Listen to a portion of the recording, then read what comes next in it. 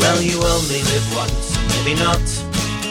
And this life right now might be all we've got. So let's contemplate the hereafter while we speculate with some laughter about this grim thing that happens to us all after that final curtain call. But before you take that final breath, let's laugh about.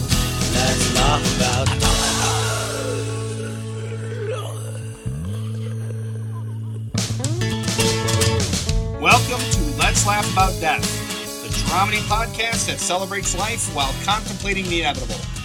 I'm your host, Tim Rooney, and I just want to apologize for not being here last week.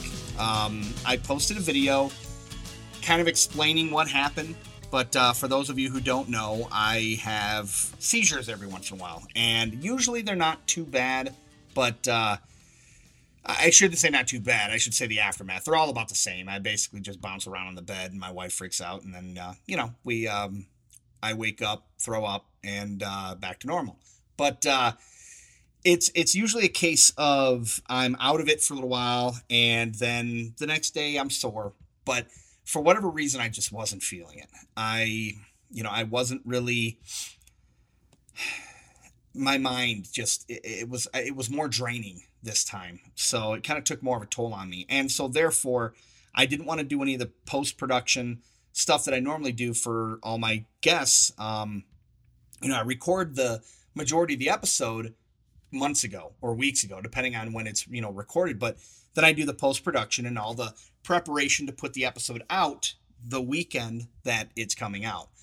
So I want to be able to, kind of have a fresh perspective on the conversation and everything. So anyway, yeah, I just out of respect for my guest, I didn't want to just kind of phone it in. I didn't want to, not put any effort in.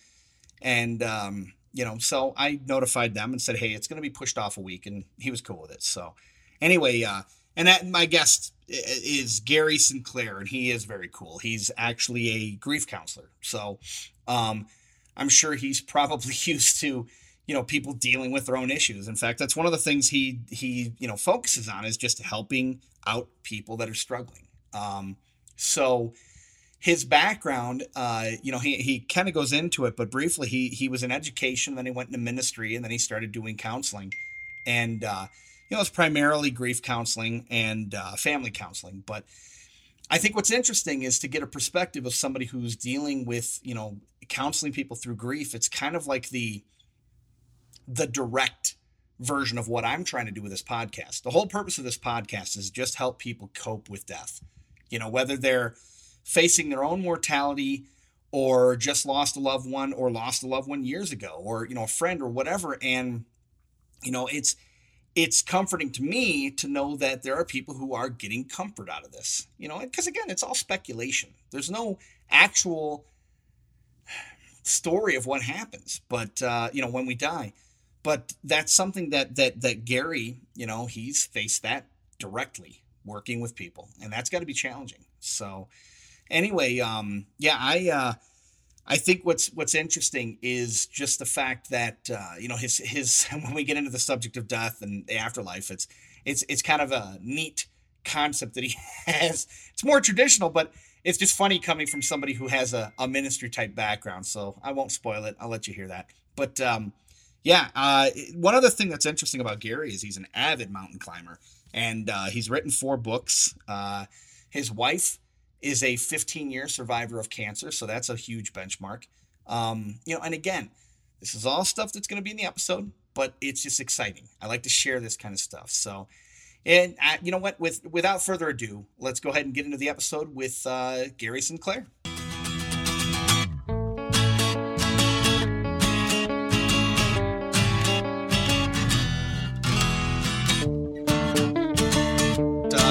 The listeners, kind of give us a background on who you are and what you're all about. Yeah, you bet. I have kind of a mixed bag of experiences, but I like it that way. I started out as actually in education, met my wife in a school up in Michigan, and then went on to actually join the ministry. And my father-in-law was a pastor, and so was involved in several church staffs for almost 30 years, Oh, wow. 27 years. Okay. But in the middle of all that, I did counseling, went to grad school, got a couple of degrees. And so counseling is a big part of that. And then when we moved back to the Midwest, I'm at that retirement age, but I'm not ready to retire. And so doing a variety of things, helping out people who are struggling is a big part of it. Some are in That's the awesome. ministry, some are leaders. I do a lot of leadership training with John Maxwell team, and written 4 books now. And Wow. so that's been kind of a fun process. My wife had cancer about 15 years ago. We can talk about that if you want, but Yeah. it's what led to the book I did. And we're big mountain people. We love the mountains, so we've enjoyed doing that. And then we brought some of those lessons to that experience. Have 2 grown kids, all in the Midwest here. Our daughter's actually about 5 minutes from here with 4 boys and her husband, and our son's about less than 2 hours away. Then 6 grandboys. Oh, wow. So so we're at a fun stage, doing a lot of different things, but we kind of like it that way. Yeah, no, that's great. That's you're young enough to where you can be active, especially if you're avid mountain people, and that you're able to be active with your grandkids. That's by the time I came around, all my grandparents were practically bedridden or gone already. So well, I'm hoping I got one more 14,000-foot mountain in me, but the boys are a couple years away from that. But I think I'm hoping we'll make it. Friends stay in shape, so we'll see. Hey, no, you should come out to Denver. That's Oh man, I am so jealous. We actually have a timeshare in Avon, so okay. We've been coming out there for 20 years. So. Nice. That's you mentioned that you were teaching in Michigan. Whereabouts in Michigan were you? Yeah, we were in Southfield, just outside of Detroit. Oh yeah, okay. Yeah, did that for 15 years. Wow. Yeah, that's. I'll tell you what. I tried substitute teaching for a short stint. Yeah. And they ate me alive. I'm like, I couldn't do it. Subbing's tough. I did that for some short periods of time, and yeah, that is difficult. It was not easy. So I feel bad for all those substitute teachers that we gave a hard time. Usually we were pretty respectful. But it was like you always, when I remember, it was like whenever a sub was coming in, it was like, oh, blow off day, and every once in a while you get that one who wasn't taking shit. But, yeah, right. Yeah, no, this class in particular, wow, it was something else. So, but yeah, so I guess what kind of you mentioned that you went on to do more counseling and things like that. So what kind of area would you focus more in? Like, I did a lot with. Yeah, great question. I did a lot with families. Okay. Marriages, but I also did related even to your topic. It just happens to be that way. I did some grief groups, which learned a lot, and it was just a great experience to walk through some of that with people, and set up some divorce care stuff. So we've walked, with people through a lot of things, and the answers aren't always easy ones, as I'm sure you know. Oh yeah. And there's not always necessarily the same answer for everybody. No. Well, I use that in the mountain idea. We don't climb mountains at the same pace either, and we don't have to. Yeah. Totally. I'm one of the last guys off the mountain, as I get older. But I just go, I don't care. If I'm safe and we're safe, I don't have to do it at the same speed as 25-year-old people. Absolutely. And that's and that honestly goes for life. A lot of people think they have to hit certain milestones by a certain age, and it's like, if there's one thing I've learned, that's not the case. Right. But I and there were a few times where it reminds me of something, and I've shared this with people. I've had a couple instances in my life where I hit milestones that were negative milestones. Basically, it was a case where I opened a business in the mall. This was back in 2001, and it was 4 days before 9/11. Oh, and wow. I lost my shirt because the mall was a ghost town, Oh, and yeah. I had no choice but to end up filing bankruptcy. And Mhm. I remember talking to my lawyer, and he was one of those, uh, whatever. I won't go into too many details, but he was a little bit of Yeah. a shyster, Yeah. He specialized in that. He was good at what he did, but he was almost too good. And so anyway, he tells me, I was like, man, you know what? I'm not even 30 and I'm fine. No, I just hit 30, I think. And I'm like, and I'm doing this nonsense. He's like, you know what? Because he asked me, he leaned over and he was like, what's wrong? And I'm like, I feel like I'm just a loser. And he's like, no. If you were Yeah. 40 and doing this, you would be. I'm like, geez, Right. Yeah. And then, and then honestly, it was like, it happened again because of, circumstantial. And that happened when I was like 45. And I'm like, geez, okay, so Wow. this guy would be real Yeah, it was, I've had a lot of financial just guard. And, and a lot of people are like, well, stop spending money. It's like, well, no, it's a case of, it was usually car repairs or house repairs or, robbing Peter to pay Paul kind of thing. And then it finally just, it was pet, vet bills, medical bills, things like that. It was never because we did that lavish vacation to Disney World or bought a car that was, an expensive car. It was always, just nickel and diming. And then finally, we had a money pit of a house. And so that didn't help. So it was just, Right. and again, I'm not here to spill my guts. It's just, I'm illustrating the fact that I hit that thing again at 45, Mhm. where I would have been, should have felt like a quote unquote loser, according to this person. And it's like, you know what? It's life. There are no set things that people have to meet and hit. You don't have to be Yeah. married by this age, etc. So Exactly. Right. how do you handle when you get people who are just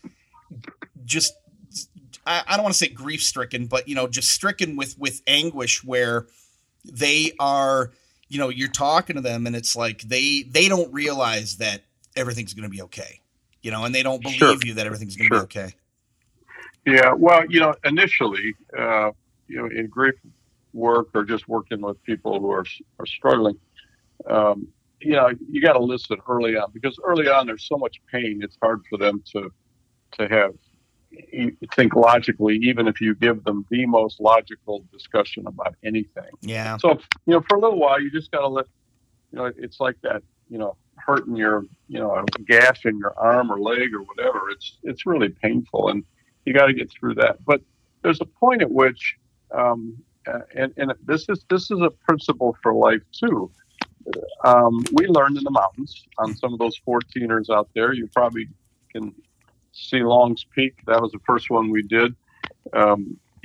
It's really, they're really hard, particularly for people like us, who I'm out living in the Midwest. I'm not climatized and all that. Yeah, totally. And, yeah. It was a beast. But we learned a lesson that we applied to my wife's cancer later, and I think applies to grief. And that is, you go up a mountain one switchback at a time. If you look at the summit, you're in trouble, because you just, I can't do that. It's just overwhelming. But we learned, and we've been doing this for years, that I'll take 3 or 4 candy bars with me in my backpack, and I'll say, when we get to about that 8th switchback, that we're breaking out our first candy bar right there. And it's a little bit of a motivation. We have a little celebration. We're not there yet. Yeah. Take the mountain away. But so with grief, I talk to people and say, look, you don't have to get through Christmas, which is 6 months away. Just get through today. Yeah. And let's think about today. And then when Christmas rolls around, you say, look, that's what you have to get through. But you know what? Like you said, you don't have to do it the way everybody else does. You don't have to go to all the parties. It's your choice. Yeah. But get through. So just focus on that. And so with Jackie's cancer, we did that. We got to get through the radiation or the next surgery. I mean, she had 2 of each, and it was a long 1.5 years of just that. Yeah. But that was so I try to help people figure out and just say, what's the next thing you need to do? And of course, they tell you, don't make huge decisions. Don't go out and sell your house. that isn't something you need to do right now.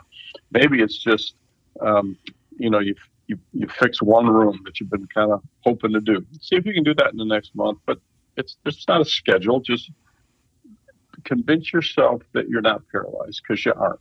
Yeah. And so over time, then they realize what you said. Hey, it will be okay, but I don't have to be okay right now, and that's fine. That's a key thing. That's a big. Yeah, totally. I don't have to be okay right now. I like that, because that's and that's. I've been the person who's been at the funerals. I've had a lot of loss. Not as much as some, but more than a lot. Yeah. Right. And it was always that case of being told that it's going to be okay. It's like, well, being told that or just being assured that there's a difference, where it's like, you don't you don't have to be okay. Be okay at your own pace. Yeah. And that's, right. Yeah. Exactly. And so rather than tell people that, you just steer them to the next thing. I mean, another principle we use is don't climb alone. Yeah. I mean, that's dangerous. And definitely. the same thing going through death. Totally. You go with somebody who's been there. Go with somebody who's not going to tell you all the easy answers, but they're just going to love you, and they're going to listen when you're in pain. They're going to celebrate. They're going to, when you say, "Hey, I can't go to that party," they're going to say, "Great, don't sweat it," whatever. So it's those kind of principles that I think we can bring to people, and just say, this is all you got to do, but this will get you up. It won't take your mountain away, but it'll help get you up there. So. Yeah. That's, but I like the analogy, because you're right. I mean, I've honestly never climbed. I've never been one to have the gumption to go for it, but I'm always impressed with people who do, because it's one of those things that, I've always wondered how somebody would sit there and go, I'm going to climb this thing, but you don't look at it as the whole mountain. You can't look at it as a summit, or you're going to go, no, not today. Well, go ahead. How long does it usually take, out of curiosity? How long does it usually take to climb something like that? Well, I don't know who listens to your program. If you have real mountain guys, super athletic type, they're on longs, they're doing the diamond. I'm going up the back, but whatever. Yeah. We don't backpack per se, so everyone we do in a day. So you're usually on the mountain before sunup, because you want to be off the summit before noon, because the storms roll in out there out of nowhere. So it usually takes anywhere from a simpler one, 5-6 hour round trip, to a longs that was about 13 for us.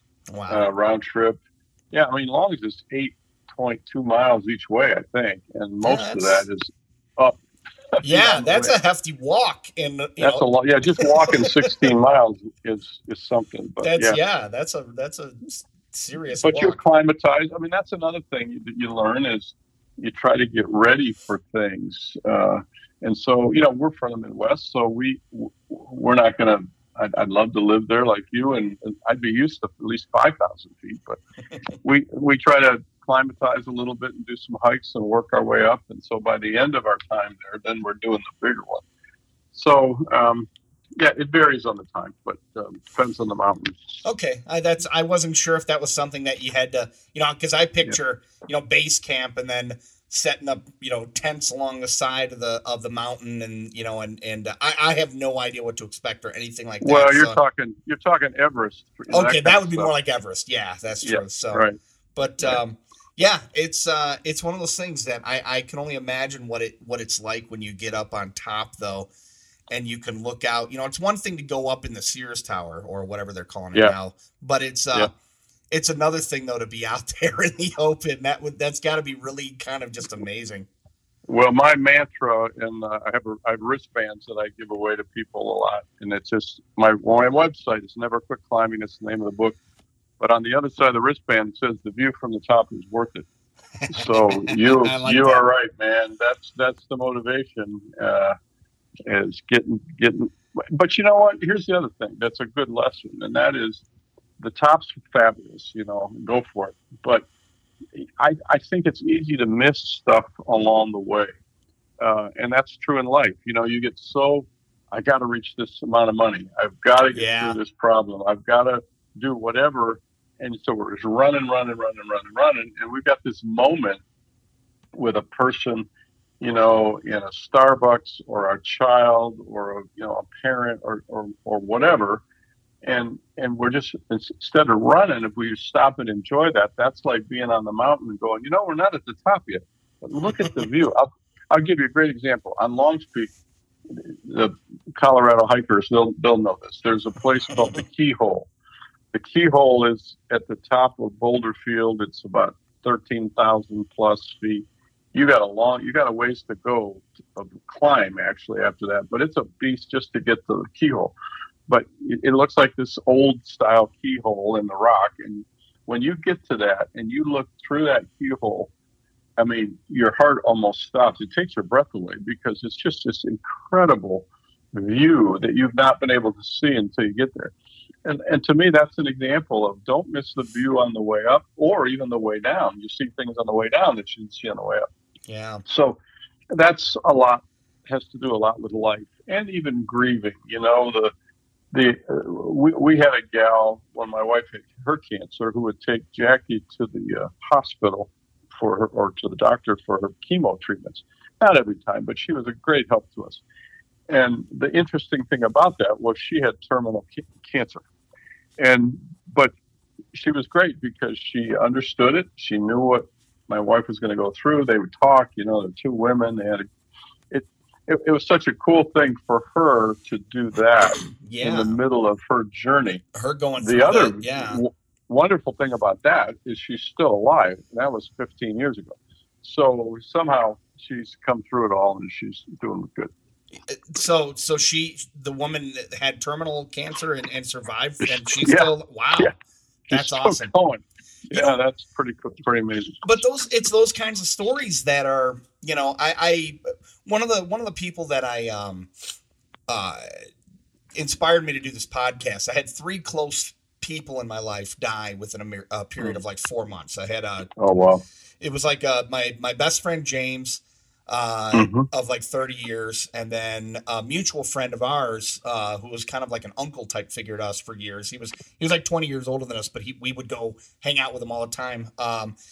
He died a couple months later in July, and then my brother died in August. So it was like April, July, August, all within a short period of time. And my brother was told in, I want to say like February or March or so of that year, that he had terminal cancer. And I sit there and sometimes wonder if, he basically lived life to the end. He was like, you know what, screw it. I know I'm going to die. We're going to go on a trip. We're going to, he went on a vacation with his family like a week and a half before he died. He came back, went to hospice, and then died. And, but it's, sometimes I wonder, it's like, I wonder if he had taken it a little bit more seriously, if he might not still be alive, But it's, I mean, it was a case where he was given that, you've got months to live kind of thing. And he's like, well, you know what, I'm going to go out on my own, in my own way. Right. But I've talked to people where they're given weeks to live and they end up being able to, get another year or so of quality life, not just, in a hospice bed. I think it's awesome that, that woman was told terminal cancer, and 15 years later, she's still around. A lot of people don't. A lot of people don't live through that. A lot of people don't get that. No, they don't. And the ironic thing is, my wife's brother, who is 6 years younger than she is, got. Let's see. He passed away 5 years ago from the exact same cancer his sister had. Yeah. And and we asked the same question. You pray and you do all the things you're supposed to do, and they did, and you go, well, what was the difference? And my answer is I don't know. Yeah. The thing I think of is I love to read novels, and one of the things I notice is that I'll be reading this book, and I've kind of got in my mind, I know where this is going. This is cool, and that's going to happen, or there's a character you really like, and then a third of the way through the book, the character dies, or Yeah. or they say 10 years later. I go, 10 years later? Are you kidding me? No. I want to know what happened then. Well, what I had to accept was that I didn't write the book. Yeah. That everybody's got a story, and those stories turn out differently, and we might have different views on, where that story comes from and how it works. But I do think that can be a little bit helpful. It doesn't take away pain of loss, but you kind of go, okay, I didn't write this story, so I don't get to, I don't get to write the ending either. Yeah. Though I'd sure like to. I wish it was a different one. Well, and I guess the thing is it's like everybody experiences everything a little bit different. Yep. Mm-hmm. I mean, you can even say, birth of a child. I mean, my wife had a very different experience than what I did, Mm-hmm. Of her son. I mean, not just the physical, but with everything. And it's like, she's going to remember. I mean, even though we both lived through it. And so maybe that's, it comes down to that. I mean, yeah, that book, you read it and it's not, you're experiencing it as a third person, so just like his story. Yeah, that makes total sense. And, and I also believe that when it's your time, it's your time, Well, sure. It's a case where you hear of people who have overcome just amazing obstacles in their health. And then you get other people where, they're a jogger and all of a sudden one day they just drop over dead in their yard mowing the lawn. It's like there's no real rule book on it either. So no. Hell, George Burns smoked a cigar until he was 100 years old. Yeah, I loved it. Yeah, I love that. He said, I can't die until I'm 100 because I'm booked. I love that. So. I think he only made it like a couple months after he turned 100 too. Yeah. So, right. But I guess that brings up the big question then is, with your background and and the grief counseling and everything, what do you tell people? I mean, what do you believe yourself that happens when we're gone? Where do we go? What happens? Sure. Yeah. Well, personally, I come out of a Christian faith background, so I don't know if this is the traditional answer or not, but it for me it is, and that a couple of things I know don't happen. One, I know our bodies don't make it. That's going to be gone. I don't get the idea. It would be hard for me to accept the idea that that our spirit, that something doesn't live beyond us. Mm-hmm. I mean, that's who we really are. Yeah. And if all we really are is kind of what's in our body, then who were we when we were here? And yet, as we've talked about, every person is unique and special, and they matter. And I realize not everybody understands that growing up, and there are reasons for that. But so I'm pretty convinced that something lives on, soul and spirit, whatever you want to call it, lives on beyond us. And people say, well, how do you know if there's this heaven? And people say, well, I don't know if I'll get in, or did I do enough good things? And, God's not Santa Claus, in my opinion. God's bigger than that. Yeah. God is God. Yeah. And so there's a couple, at least that's the one I'm following. If he's just some Mickey Mouse, wishy-washy, unfair, creepy, being, then screw that. Who wants to follow that? Totally. And I think Jesus was giving us a picture of God here in a human. It's nice to have, as they say, God with skin on. And anyways, so that we don't get into that whole story, but I think so. I think when we die, we have this opportunity to spend eternity with that God. Now, what is frustrating to me at times is, people say, well, what happens right after that? My mom, who was 94, died a few months ago. And, it was bittersweet, but Yeah. she lived a great life, and Oh, we were yeah. blessed to have her for that long. But I always said, and I remember saying the day she died, it was my daughter's birthday. I said, "So, what do you suppose the first 2 minutes were after Mom died?" And I don't know. My faith would say that she was with God, but the Bible talks about heaven some, but it doesn't give a lot of detail, probably for a reason. Mm-hmm. I jokingly but very seriously say to people, I sure hope heaven isn't one long church service. And again, I think God's way more creative than that. I know there'll be heavenly beings or whatever, that kind, at least in my opinion. But I think we're going to work, and I think we're going to enjoy, and I think we're going to laugh, and I think there's going to be some incredible reunions. But I can't. How all that works, I don't know. I just kind of trust God on that one and go, okay, that'll be something to look forward to for me, the way I see it. But I don't think it's going to be boring. I don't think it's going to be terrible. And I think that's what a lot of people, who reject that concept think that that's what it's going to be, And me personally, I think, there are so many different faiths that kind of all point to something of the same nature. And I think that, I've had people say, well, why, which God is the right God? Well, maybe they're all the same God. Yeah. Maybe they're just an interpretation of the same God, I've over the years, because this is something that's always fascinated me. And I've wondered about that. It's like, if it's just a big, like you said, church service, that's going to be boring. It's like, right.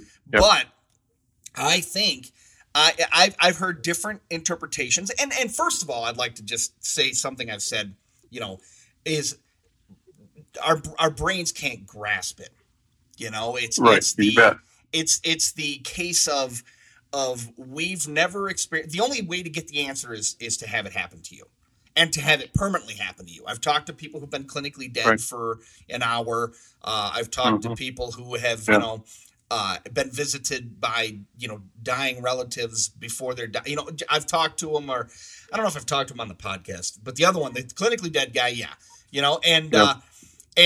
there's, I think that there's a transitional period, and a lot of people sit there and say, oh, the white lights that you're seeing, the near-death experience stuff, all that's your brain just kind of shutting down. There's always a scientific explanation for it, but from a scientific standpoint, there's also that explanation of matter does not break down. And if we are beings of consciousness, that has to go somewhere. Yep, and I think that it would go to some place where it's a collective, some call it source, where you're going back to the source of everything, which would that not be a heaven or an interpretation of heaven? It's just, it's exciting, because I'm not saying, I want to end my movie right now or end my book right now or anything like that. Yeah. But it's, just knowing that there's something more. And in fact, I've brought this up before, where my friend, the one that died that I was telling you about, he very much was going to become a priest at one time. And then he kind of changed gears and got to where he was, for the most part, agnostic. He was like, it's not that I don't believe in God. This was only a couple weeks before he died. He said, I just don't have proof. He was very much a logical, everything, there had to be, concrete evidence of everything. And I've told people this, and I'll say this, until I'm blue in the face. I was at a concert the night that he died, and I got what I referred to as like a cosmic text message, and from him, from James. And it was weird, because it was almost as if I had it from anybody who I knew believed in an afterlife, I would have just blown it off. You know what I mean? I'd have been like, okay, yeah, if like, let's say for my brother, it's like, I'm okay. It'd be like, yeah, that's me just telling myself that I'm just making myself feel better, But when I got that feeling, it was like a gut feeling. It was like this attitude of like, no, we're here. Everybody's here, you know? Yeah.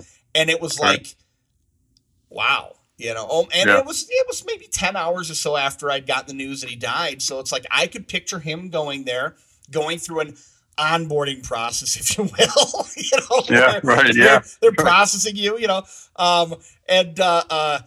yeah, you know, and he's like, yeah, no, I picture him like wandering the libraries of knowledge, you know, and every piece of knowledge that there was, because he was that kind of guy, you know, he loved learning.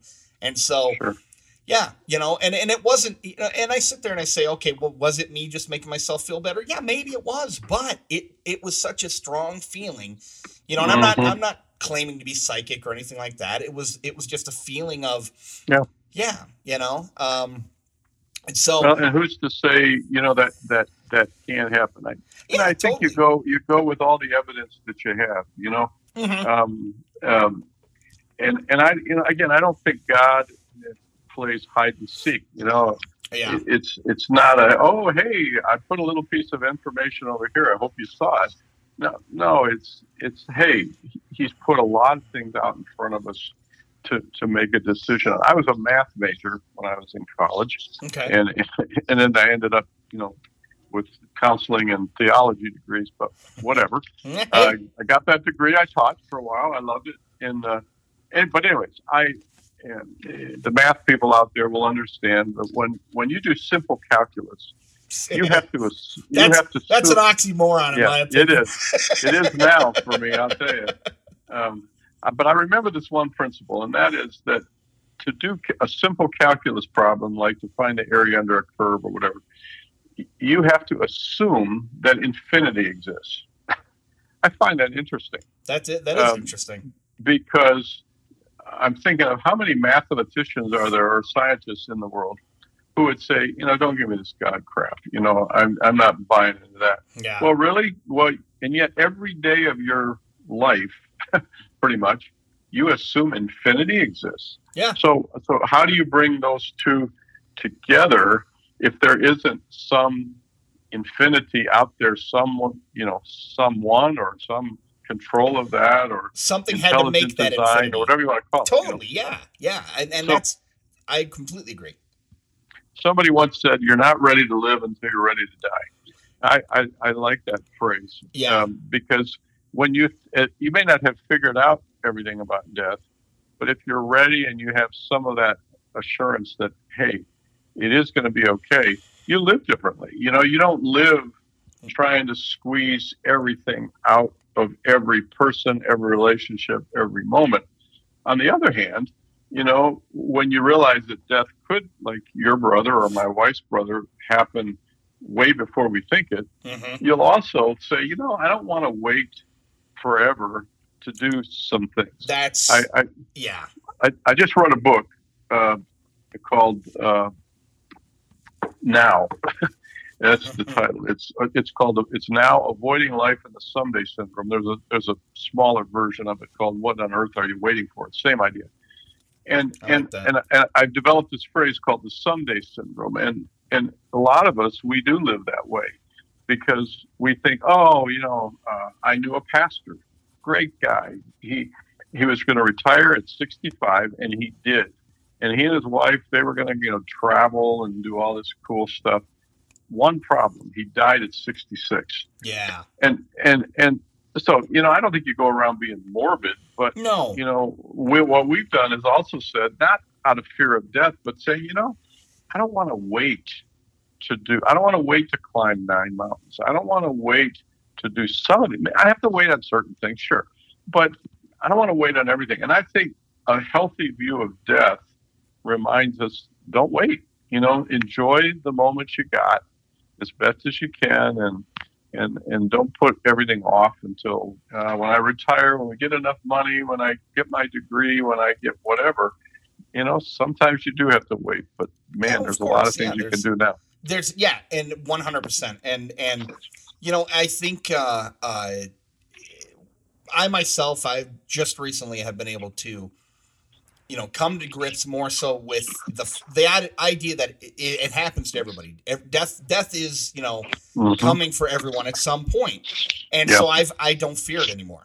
You're right. sure there's an uncertainty, but when you don't, and I'm not, like I said, I'm not looking to, jump into it anytime soon, but it's, I've learned to live a little bit different because it's a case of when you're not afraid of that, that's the ultimate, bad thing on an individual level that can happen. I mean, yeah, you can have bad things happen to loved ones, and that's, in my opinion, worse. But when it comes to yourself, it's like if you're not afraid of that, you do start living a little different. I started living a little different. I started. Well, yeah. It's. Go ahead. Well, I think what happens is let's just say you think that when this physical life is over, that's it. Okay. So then what does that mean? Well, that means then that a lot of things that you do, you think, well, we've always wanted to do this vacation. I want to travel through Europe. So you finally go and you do your European vacation. Mm. But it doesn't turn out as quite as good as you hoped. It was okay, but it wasn't great. So you come home, what are you thinking? You're thinking, are you kidding me? That we spent all that money. This is our last shot. We're never going to be able to do a trip like that again. And you look at the whole trip as a failure, as opposed to, well, no, wait a minute. It wasn't everything we hoped for, but look at the things we got to do. Well, it's because why? Well, I don't have to get everything. Everything doesn't have to be perfect. Everything doesn't have to be wonderful. I hope it is. I'm going to make it as good as I can make it. I'm going to enjoy, my marriage or my kids or whatever, my job for what it is. But that's the thing I told about before. You don't have to wring it out like a sponge. Yeah, totally. I need a couple more drops out of that because this is it. It's all I got. So it does change your perspective. Yeah, well, it's that proverbial stop to smell the roses kind of thing because you notice them finally. Yep. It's interesting that you bring up that whole idea of my the people that were saving for retirement. My mom was engaged to a guy who was quite a bit older than her, actually. Shortly after my dad, well, not shortly after my dad died, about maybe 7-8 years after my dad died, she met this guy, and he was doing that very thing. He and his wife, they were saving every dime. They were, scrimping on everything, not buying a thing so that when they retired, they had the money. And sure enough, she died. And he's like, you know what? I'm not going to hold back anymore. So he spoiled my mom. They went on all kinds of trips, and they did, he ended up dying himself. But they had a good 3, 4, 5 years together, and he seemed genuinely happy, and it was one of those things that he kind of learned, unfortunately, too late. But at least he was able to do something with it, he got some in it. He was blessed that way.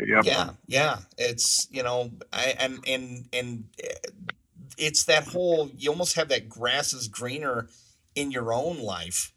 Where, well, when I have this, well, when I have that, no, don't wait for that. It's just stuff, or it's events. You're waiting on events. And again, like you said, that vacation may not be what you expect it to be. Yep. So, right. Well, nothing is. Nothing. No, you're right. That sounds morbid, but it's not. People think that, well, when I finally get married, I'm going to have somebody who loves me totally and understands me. And, well, if you marry a good person, you're going to have wonderful things like that. But it's, back to the Jerry Maguire movie, they don't complete you. As nice a line as that was in the movie. No, but they never were supposed to complete you. But if you feel like this is all you got, or I've been waiting for this, and well, then what do? They clash. Well, you didn't understand me. You got mad at me. You didn't like my idea, whatever. And that can happen at job or school, and everything becomes a big disappointment. Even a mountain climb. My daughter and I got 20 minutes from the top of San Luis Peak down in the southwest, and but there's a storm coming, and a lightning bolt literally went across the top of the mountain. I went, okay, wow. God, I get it. I heard you. I'm out of here. And we went back down. And I was really disappointed, and she was a little bit. But you know what? We have talked about that climb for 20 years. There you go. How amazing it was, and how the guy we met on all this stuff. And yeah, so that's just a small sample, but it was a great thing. But you talk about it, which makes it. Oh, you bet. I mean, in some regards, you probably talk about that one more than some of the ones that you did hit the goal. Oh yeah, you bet. Yeah, or yeah, we got lost on them. My son and I got lost on another one, and but it's just in the moment it's a little scary, but yeah, now we look back, we learned. We said, what did we learn? And so that's so great. Yeah, you bring up an interesting point. Is a lot of times, and not to sound corny, but a lot of times the journey is more fun than the actual destination. Oh yeah. It is. I can remember times. I used to be a comic book geek when I was younger, and I had a friend that he also was, and we would take a trip. We'd go from Saginaw down to the Chicago area, into the city for a comic book convention. And I'm sure that probably doesn't resonate with you in the least, but it was one of those things that we would go, and we had more fun on the trip than I couldn't tell you anything about the actual conventions themselves, but the trip, all the weird, incidences that happen, or, the funny inside jokes that were developed during that trip that we remember to this day, it's just, it's a lot of times but I think that's life. I think life is, there's that saying, it's the, in fact, a friend of mine, he's a musician. He did a song about it, but it's called, he did a song called "The Line in the Middle," which is, on your gravestone, there's two dates. The one that matters is, there's a line in the middle. That's where all the action happens, and it's very true, because everybody's trip is different too. You could go on a hike, and if somebody breaks their leg, the person who breaks their leg had a very different trip from the people carrying them down. Yeah, you bet. And that's life. But I think that's what's so amazing about what we have with life, is the perspective that everybody has is different from everybody else. Nobody is the same. And you could sit there and say, well, out of 7.7 billion people or whatever, there's going to be somebody like you. It's like, yeah, but they're going to have different experiences. Every single person is unique. Yeah. And I think you help other people better when you've been through some of that. You don't have to have like you said, the exact same experience. Yeah. But I always say, on a mountain, if you say to me, and I say, hey, I'll fly out, well, let's do a mountain. You finally want to do your first. Yeah. Very little of our journey will be the same. But I can tell you, hey, you know what? If it were me, I wouldn't go that way. Because I did once, and it just ain't going to work. It's your choice. Yeah. I'm not going to tell you what to do. But yeah, so you become a better helper when you have been through some of those tough things, and life didn't all just turn out great. Absolutely. Well, in the same respect, I mean, it's a case of, I would rather take advice from someone who's, from somebody who's actually sailed the seas with no formal education, than someone who studied every, nautical book that there is on the planet, but never touched water. There's a lot to be said about experience. It's and being able to, and you brought up an interesting point, or a very crucial point earlier, is you can sit there, and tell people, the right way to do, a certain thing, but everybody does it a little bit different. And I think that's very crucial. And I think acknowledging that is very important. So, you doing that with people, of giving them that freedom to kind of handle things when in time. Well, I talk about, that, we said, don't climb alone, but you have to pick the right people. And one of the things I tell people, like I talk about personal mountains. It might be finances, might be relationship, might be illness, might be grief. Whatever your mountain is, pick the right people, because and don't always think that your best friend is one of the right people. They might be, but often best friends, they're nice. Yeah, they're enablers. They're not going to say the hard things. They're not going to be as honest with you as you need them to be.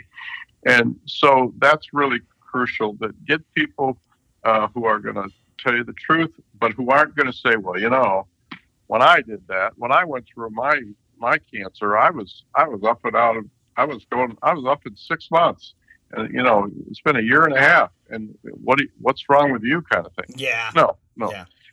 It's you not need a person who's exactly right. Yeah. Yep.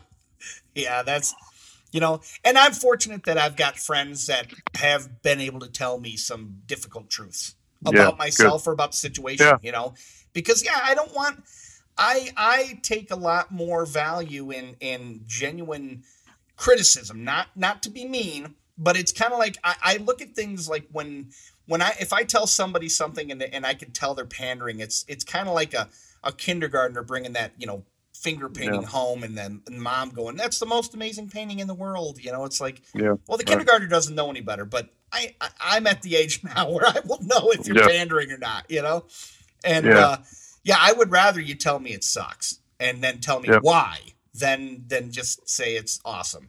So, yeah, that's good. And that's, that to me, that's a sign of a good friend. And people's oftentimes they don't understand that if you're getting the hard truths about yourself, or you're getting the hard truths, that's why interventions work. And that's why interventions are usually done by the people who care about you. Mm-hmm. You don't get interventions from people who don't know you and don't care. I'm sure in your line of work, you've probably come across those. I've never personally been involved in a hard intervention like that, especially like when it comes to, substance abuse or abusive behavior or something like that. Fortunately, I've never had to, but, you see it in the movies, Yeah, sure. Yeah. But at least it gives me an idea, and I can envision that is pretty close to the truth, because it would have to be. Yeah. Well, it is, and it varies again from person to person. But course, particularly people with addictions, alcohol or drugs or whatever. I remember I had a guy in my counseling office once, and about the fifth time he's saying, "Oh, I'm going to call, my mom," and I was a young guy. I call my mom, and I'm going to let her know that I drank again, or blah blah blah. And I said, "The hell you will. You aren't. You haven't the last 5 times. So please, And I just played this really hard, and I was tough on him. I let him know, where we're going to go from there. That's a long story, but sometimes you got to do that, but you do it because you care. If you're just doing it to be mean, then you're a jerk. But, totally. Yeah. So. But it's if you can give that, that hard truth, and because honestly, I think there's a lot of growth that happens with that. Whether it's an intervention type thing for that person to better their situation, or just in general, when you can get those hard truths out, a lot of times it will strengthen the relationship. And honestly, I'm a firm believer that if I'm with somebody who's going to be, throw away, however many years of friendship over a single argument, then they clearly weren't that good of a friend. I'm not one that gets in an argument very often, but I've had a few. And, I'm usually pretty easygoing, but when it comes down to it, it's like there are times where, I'll say some hard truths myself, and they'll be said right back at me. And then it's almost cathartic. Yeah. So. Yeah. Well, conflict in a relationship, or even in a group, if you have group work, you have a group of people, whatever that group is, could be an office staff. When they start to have conflict is when they're really making progress. Oh, yeah. But they think, well, we're falling apart, man. We must not like each other. No. You're finally getting real with each other. And if you'll use that, man, your team's going to go a long way. If you run from it and go, oh, we can't say anything nasty or unkind, or we can't disagree, man, you have missed a gold mine. Yeah, you're right, because yeah, if you can survive that for one, which, it's, but it's kind of becomes more of a family type thing. Sure. And because well, that's what good leaders do. Absolutely. I hate that, those motivational posters that are just, Yeah.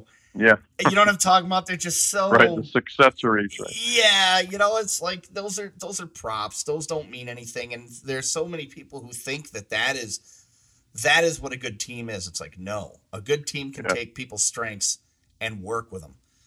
Yes, you suck at this, but you are amazing at this, and that's where we're going to stick you.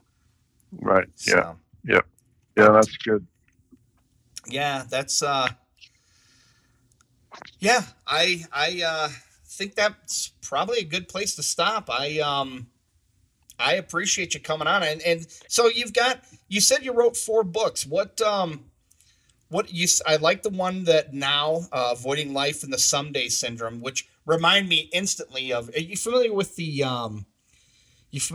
old Creedence Clearwater Revival song "Someday Never Comes"? Yeah, sure. I enjoyed that band, man. Yeah, I love that tune. A friend of mine turned me out of that one time, and I was just like, it blew me away. In fact, that musician friend, one day we were riding, he's like, "Have you ever heard this tune?" And it just stuck with me. And it's a cool tune. But yeah, I'm not real familiar with their deep cuts. That's more of a deep cut. But I know of course their hits and everything. But Creedence is good stuff. So you mentioned the Never Quit Climbing. And that's the one about my wife's cancer and getting over your own personal mountain. Then there's 2 versions of Now. If you'd rather have the sort of the Now one is kind of a faith-based version. The other one, which is called What on Earth Are You Waiting For, is a little bit simpler version, but it's got the basic principles in it. But it would be you could use it in an office group if you wanted. Okay. Kind of thing. So there's 2. They're both all this stuff's available at Amazon.com. Nice. Then I wrote 2 books. One's called Turn Up or Turn Around Your Marriage. Nice. Okay. And the other one's called Turn Up or Turn Around Your Parenting. Those are short, 110 pages, but they're just full of ideas. I mean, it's just mostly, hey, have you thought about this? And, in marriage, communication and that kind of thing. But they're very practical. People don't have time to read 250-page books on marriage, I don't think. Yeah, not in this day and age. But anyways, I think they're good and they're helpful. Got a lot of practical ideas. And then I'm working on a new one called it's on leadership, because I do a lot with that, and it's called Leading for the Health of It. It's basically how to be a healthy person who leads, and some of it will get into what you and I've talked about, how you've got to be healthy beneath the surface. Yeah. And you got to have people in your life that are going to help you get there, and you got to look at some of your own attitudes and stuff. So I'm working on that. I'm going to have a couple days later this week to crank a little more on that one, and nice. So that's been fun. I'm not John Grisham, but I'm enjoying it, and I think it's helpful to people. And I do a blog. The website neverquitclimbing.com has got some other stuff on it if people want to look at. Excellent. Yeah, I'm going to share that because it's one of those things that I'm a firm believer that everything has an audience. Yep. This podcast isn't for everybody. But the ones that it's there, that's who I'm talking to. Those are the people that are into this, So just like. By the way, have you heard of a show out there? I did one of these with a guy in Denver, and it was called Climb Talk or something like that. It's up in Boulder. I think he was up in Boulder. Anyways, that's the other Denver one I've done so far. Nice.